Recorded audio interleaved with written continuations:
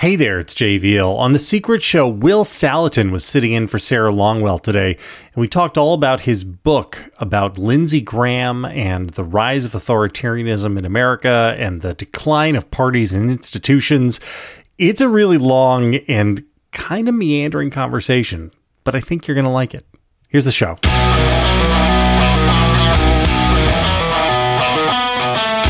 And we ended last night, Will, with me asking you a question that I teased, and I said, and people can come in and get the answer on the Secret Pod.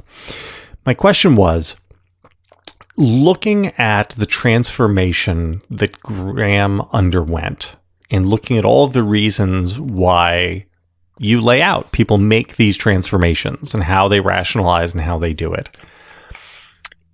Do you believe that there is how do you pronounce it? A heuristic? Is that how it's pronounced? Heuristic sounds right. Through which one could have looked at, say, Liz Cheney and Lindsey Graham simultaneously in 2015 and said, this one of them, this guy is going to go along with it, and this woman over here is not. Do you think there is, or is it all a crapshoot? So first of all, I think we should be really humble about our ability to predict this stuff because I'm very, very good at it. So if the JVL shirt says JVL is always right and the Sarah shirt says Sarah's always right, the Will shirt says Will is often wrong. Will is very, very humble about his ability to know what is going to happen and what is not going to happen. I am a huge believer in retrospective analysis, which means that looking at your mistakes and what you got wrong. So a lot of people, for example, did not see Lindsey Graham becoming what he became. And so I think even today, it would be hard for me to, I'm thinking now of Tim's book. Did Tim really know that Elise Stefanik was going to turn out to be what she is? It doesn't appear that way. I think to answer your question, it is true that you can look at certain personality traits and project them forward. So let's take a couple of pairings. Lindsey Graham and John McCain. You could have looked at John McCain and said, this guy has a very stubborn, willful personality. He gets it in his head. He has a principle in his mind. He won't let go. And the more you try to pull him away from it, the more he digs in. That guy is less likely, just on the basis, it's not moral. It's not really moral. It's a personality trait. Less likely to go along with the crowd, including the Trump crowd. And if you'd made that prediction, you would have been right. Let's go to your other example here, Liz Cheney.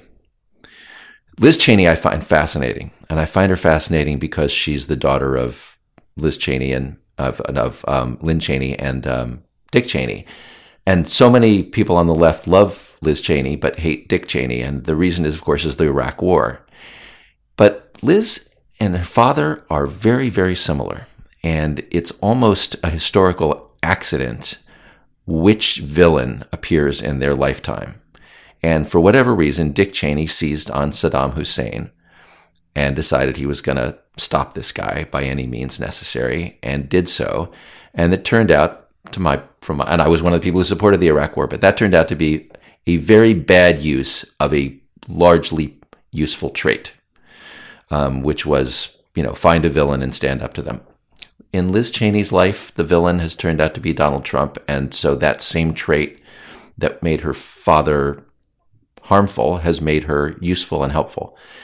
So I guess that's sort of my answer. You can look at personality and project forward and make a prediction as to how they will deal with a movement that comes at them. But what that movement is, what that idea is, varies according to, the vagaries of history.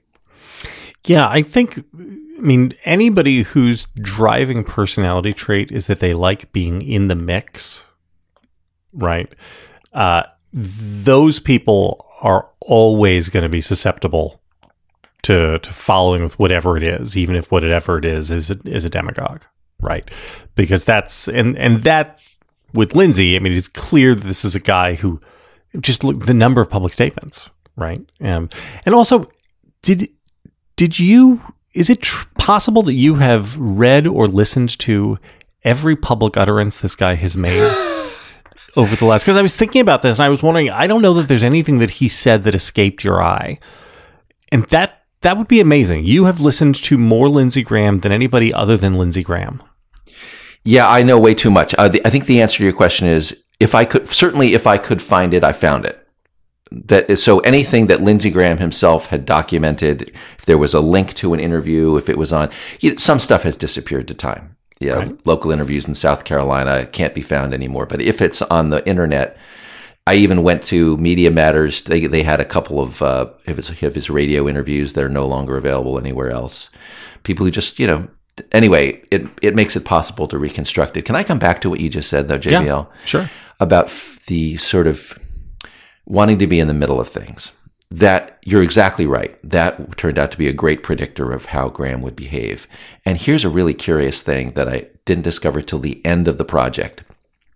So all this time, Lindsey Graham had turned, after Jamal Khashoggi was assassinated by MBS, the Crown Prince of Saudi Arabia, Lindsey Graham drew a line, very un-Lindsey Graham-like, said, this guy, MBS, is a loose cannon. He's dangerous. I will not deal with him anymore. And didn't for 5 years.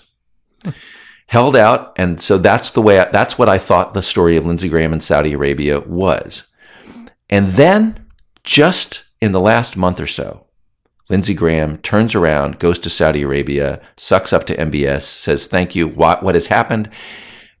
There's some stuff going on with Saudi Arabia and Iran. Saudi Arabia is changing, but also Saudi Arabia has cut a deal to buy $37 billion worth of aircraft from Boeing. It's going to create jobs in South Carolina. And Lindsey Graham goes over to Saudi Arabia, meets with MBS, has an interview with Al Arabiya, which he did not put on any of his websites. I just found it separately. So this is not something you would find unless you went looking for it. And in this interview, he says, you come to South Carolina and you spend $37 billion. I'm going to come say thank you. So money turns him around, right? But he also says in the interview, when the interviewer asks him, why did you change your position on Saudi Arabia and come back? He uses that phrase, fear of missing out. Fear of missing out. And that is a Lindsey Graham thing. And what's fascinating to me, JVL, is if you'd made that prediction, you would have had to wait 5 years for it to come true. That fear of missing out made him a Trumper and made him come back to MBS. But your prediction eventually turned out to be true. Something was going on with that core subset of adults in America, where in 2016, the idea of political violence thrilled them in ways. And I guess my question to you is, was that new? Did something change? A lot of people suggest that Obama is what changed it, right? Having a black president broke these people's brains.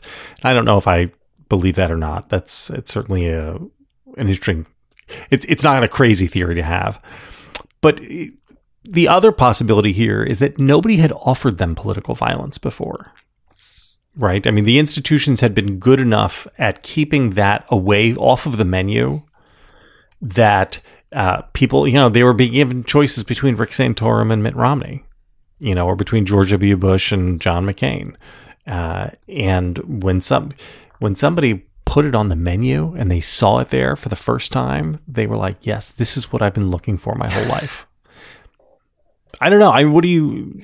Where are you on this? Yeah, you just raised a couple of really interesting points there. So nobody offered it before. That resonates with me because I think of Trump as kind of almost like a microorganism. He's like a machine that figures out. He ignores norms that went before. And what if we try this? So the classic one is Trump. I think is one of the first people who came along and Pat Buchanan was too, but Trump comes along and says, so before Trump, there was a conservative demagoguery about immigration. We're going to keep out the evil non-white immigrants. There was a progressive ideology of a progressive propaganda about trade, also anti-foreigner, but wasn't about people, it was about goods. So Dick Gephardt, there was a whole strain of that in the Democratic Party. Trump comes along and says, why not both? Why can't I be both anti-trade and anti-immigration? Because then I can be anti-foreigner all the way through. And Americans love that. Surprisingly, people who've been here a couple of generations keep the next foreigners out, right? So he's an innovator in exploiting what I would call the worst in us, the hateful instincts. And what you just said about violence completely resonates with that. What if we ignore the taboo? What if instead of trying to civilize, trying to restrain, trying to gatekeep the worst in human nature, what if I just exploit it? And so he's had enormous success by doing that. And what held people back before? Morals. Trump just didn't have the morals. So that's one answer I'd give to you. I don't know how you feel about that. Yeah, I like that answer. But I guess my question for you, though, is on the demand side of this, not the supply side. Were the voters always secretly longing for that thing, for that violence? Or did something change to make them want it? So I'd be hesitant to talk about the voters because I think we're dealing with the Republican primary voters. Right? Yeah, even within that, I would draw. But to answer your question, I think what you said about Obama is on point. That is to say, no offense to my conservative friends, but conservatism is largely reactive. Conservatism is standing athwart history, and what has history brought you in that moment? It has brought you Obama, and there was certainly a feeling among a lot of conservatives that the country was changing and things were a little scary, and so yeah, Trump was there's obviously this cliche that every president is an antidote to the one who came before, and I remember when Trump came in and I thought Trump is absolutely awful, and it's a testament to the goodness of Obama that the guy who came after him was a movement based on hate. But yeah, I think there was, and JVL, the thing about Obama is I was always baffled by conservatives who thought Obama was scary, because to me, Obama was always talking about building bridges. He was always talking about, that's not just my opinion, that's the opinion of some Republican I know. He was always looking for common ground. And so when people like Dinesh D'Souza came up with this idea of Obama's rage and Obama trying to destroy America, I thought that was bizarre. But that seems to be a lot of what Trump sold and a lot of what he caught on to. So a friend of mine said to me the other day, he said, I worry that it turns out that at any given moment, 20 to 30% of the population wants an authoritarian. And they just want one that's on their side, right? It all depends on who gets to be the tyrant. And I had never really considered that before we hit this moment in American politics. But I worry, and the reason I worry that it's true is because I worry about Democratic voters being put to the test. Because right now, Democratic voters are the only thing that is standing between this country and the abyss. And we need Democratic voters to be their best selves, and we need Democratic politicians to be their best selves, because at this moment, it's deeply important that Democratic politicians win elections. And it would be very, very disconcerting to think that if a demagogue emerged in the Democratic Party, that they might find 20 to 30% support as well. Mm-hmm.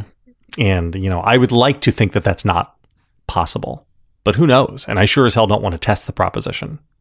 Do you have thoughts about this? Yeah, my thought listening to you about that is that it's actually quite plausible that something like that would happen. And the reason is, for another reason that I got into in the Lindsey Graham story, which is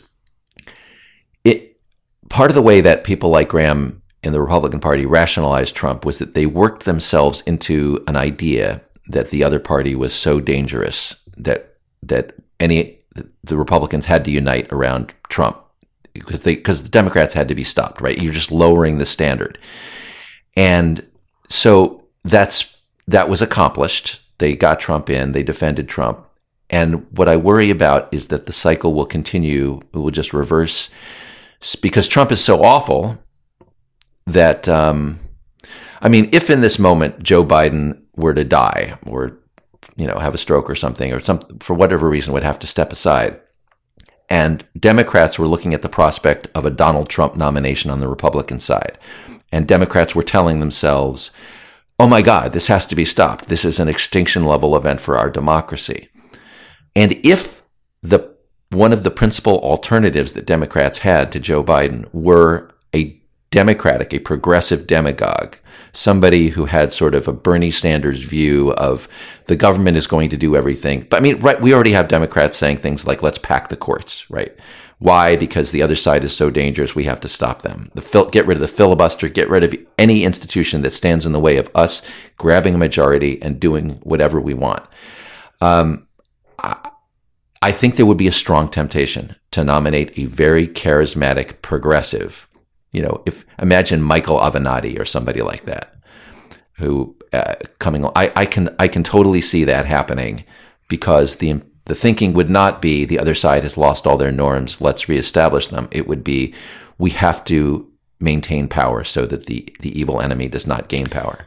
So here's a structural counter argument, which is that the Republican Party is uniquely vulnerable to a demagogue because the Republican Party is basically all the same person.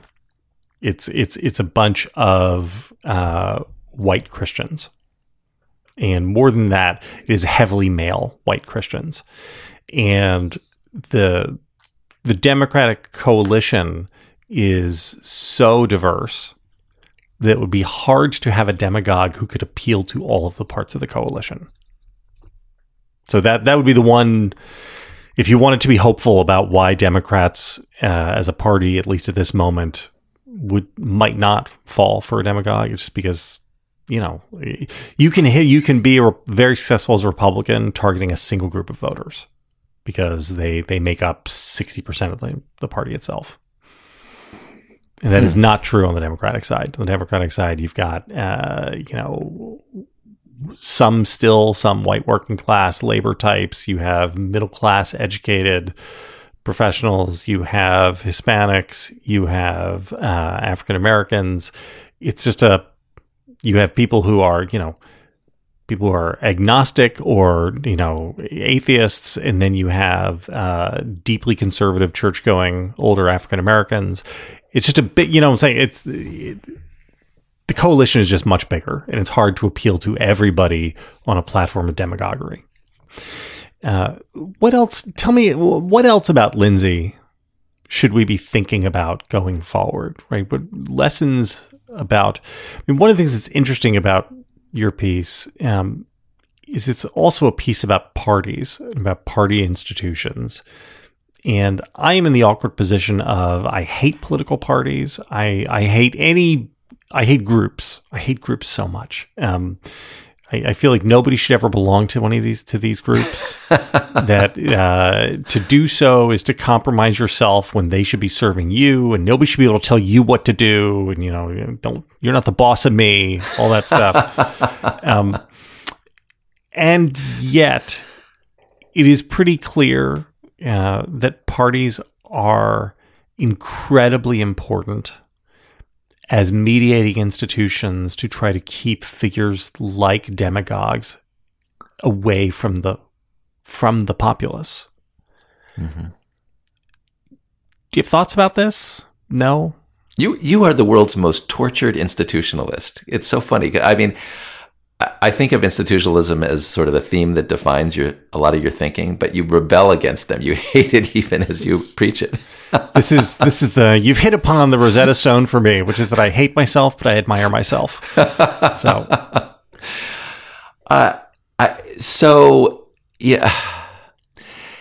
it's good to be with other people. It's good to do things with you're other wrong people. about that right off the bat. Go ahead. Continue. So, look. So my Rosetta Stone is I came around in life to being a negativist. I'm interested in negation. So it would be great to live in a utopia, but it's much more important to negate the worst than it is to achieve the best. And part of what negates the worst in us is the availability of other people who disagree with us or, with whom we have to work things out. So a person on his own can become the Unabomber. Now, obviously a group together can become a group of terrorists or, narco traffickers or whatever. But by and large, if you have to work in a political party with other people, so I'm kind of a neoliberal. In the Democratic Party, I've had to sort of deal with progressives, and there are ways in which I'm kind of trying to temper them, right? By saying, look, people, you can believe, as I do, that it's purely luck that I was born in the United States and anyone in principle should be allowed to live here. But we can't have this crazy business that's being run where we run people up the Western Hemisphere and, charge them a lot of money to get them into the country and game the asylum system and all that. That's just nuts. So I can sort of correct them in my view about that, but they will also point things out to me. Just to take some obvious examples, I tend not to pay attention to. I've traditionally had what's called white privilege. I didn't pay attention to a lot of that stuff until more progressive people brought it to my attention. And so working with other people will just make you aware of things. And so that's what parties should do. And that's part of why I'm so alarmed by what you said about the Republican Party being all one thing, because that's really dangerous. I mean, homogeneity is the enemy. If you're all white Christians and you all think the same way, then you've lost that. You've lost the negation of being with people who are different from you. And so while the party does need to pursue a common objective, the fact that there are differences within the party, or that there should be, is part of what should make parties healthy. And that's why I worry about the homogeneity you're describing. Yeah, I think that may be true. And we need, God knows, we need healthy parties. And I think we probably need stronger parties. Right? I joke about wishing that we could go back to choosing our presidential nominees in smoke-filled back rooms. But I kind of mean it in the same way that I kind of mean that I wish we could go back to pork barrel politics, because I feel like pork barrel politics was a way to waste money, and what you were buying for that was you were buying a hedge against polarization. Because so you're wasting resources, I guess, in the strict dollars and cents, but what you're buying with that is you're keeping polarization at bay because you are making transactional allies out of people and not ideological allies, because you're willing to, hey, here's $20 million for a dam in your district. Oh, sure, I'll vote for that thing. We're on the same side, And I kind of wish we could go back to that. This is, I would say, one more thing. This is a theme in the way I think, and I think the way you think as well, is the dangers that stem from unintended consequences, right? So the move against pork barrel politics was meant to reform government, to stop waste. And it did, except that it turns out that systems are so complicated, we often don't know what else is going on in them, right? And it turns out that limiting pork barrel politics and reforming government waste does have consequences. Same thing with the reform of the primary system for choosing presidential nominations, right? This is ultimately a much more democratic way to operate, and it looks and feels like an important reform for democracy.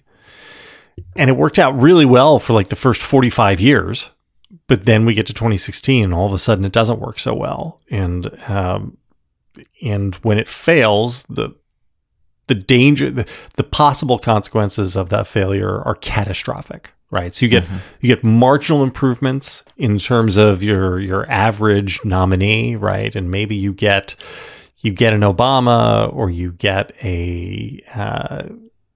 Reagan probably would have figured out his way, but you may get better star politicians a few times that otherwise you wouldn't have gotten through the old smoke-filled back rooms. But also you are opened up to these tail risks, which can be catastrophic, gets to your negation, right? It gets to your, let's not try to get the best. Let's try to avoid the worst. Right. I mean, there's the two obvious examples that come to me from, what you're talking about to some extent is fungibility. We make our problems fungible. There are things that can be bought off, and that limits conflict.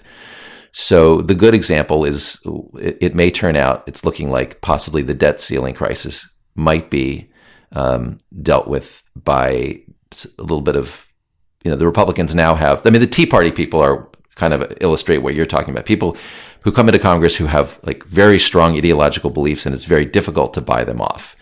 and those people can create a crisis. But now there's talk about, well, we'll get some permitting reform, we'll recover some unspent COVID money, and you start to get a bargaining list where you can cut a deal and avoid a default, and that's great. On the other hand, you get something like Lindsey Graham saying, look, the Crown Prince of Saudi Arabia murdered a guy, had him cut up, and a dissident journalist. That's unacceptable. I won't deal with him. But it turns out that $37 billion of investment in Boeing aircraft in South Carolina will buy off this senator. And, so the money is corrupting at the same time as it makes it possible to solve problems. Hey again, it's JVL. The conversation goes on from there. If you want to hear the rest of the show, head over to Bulwark Plus and subscribe. We'd love to have you.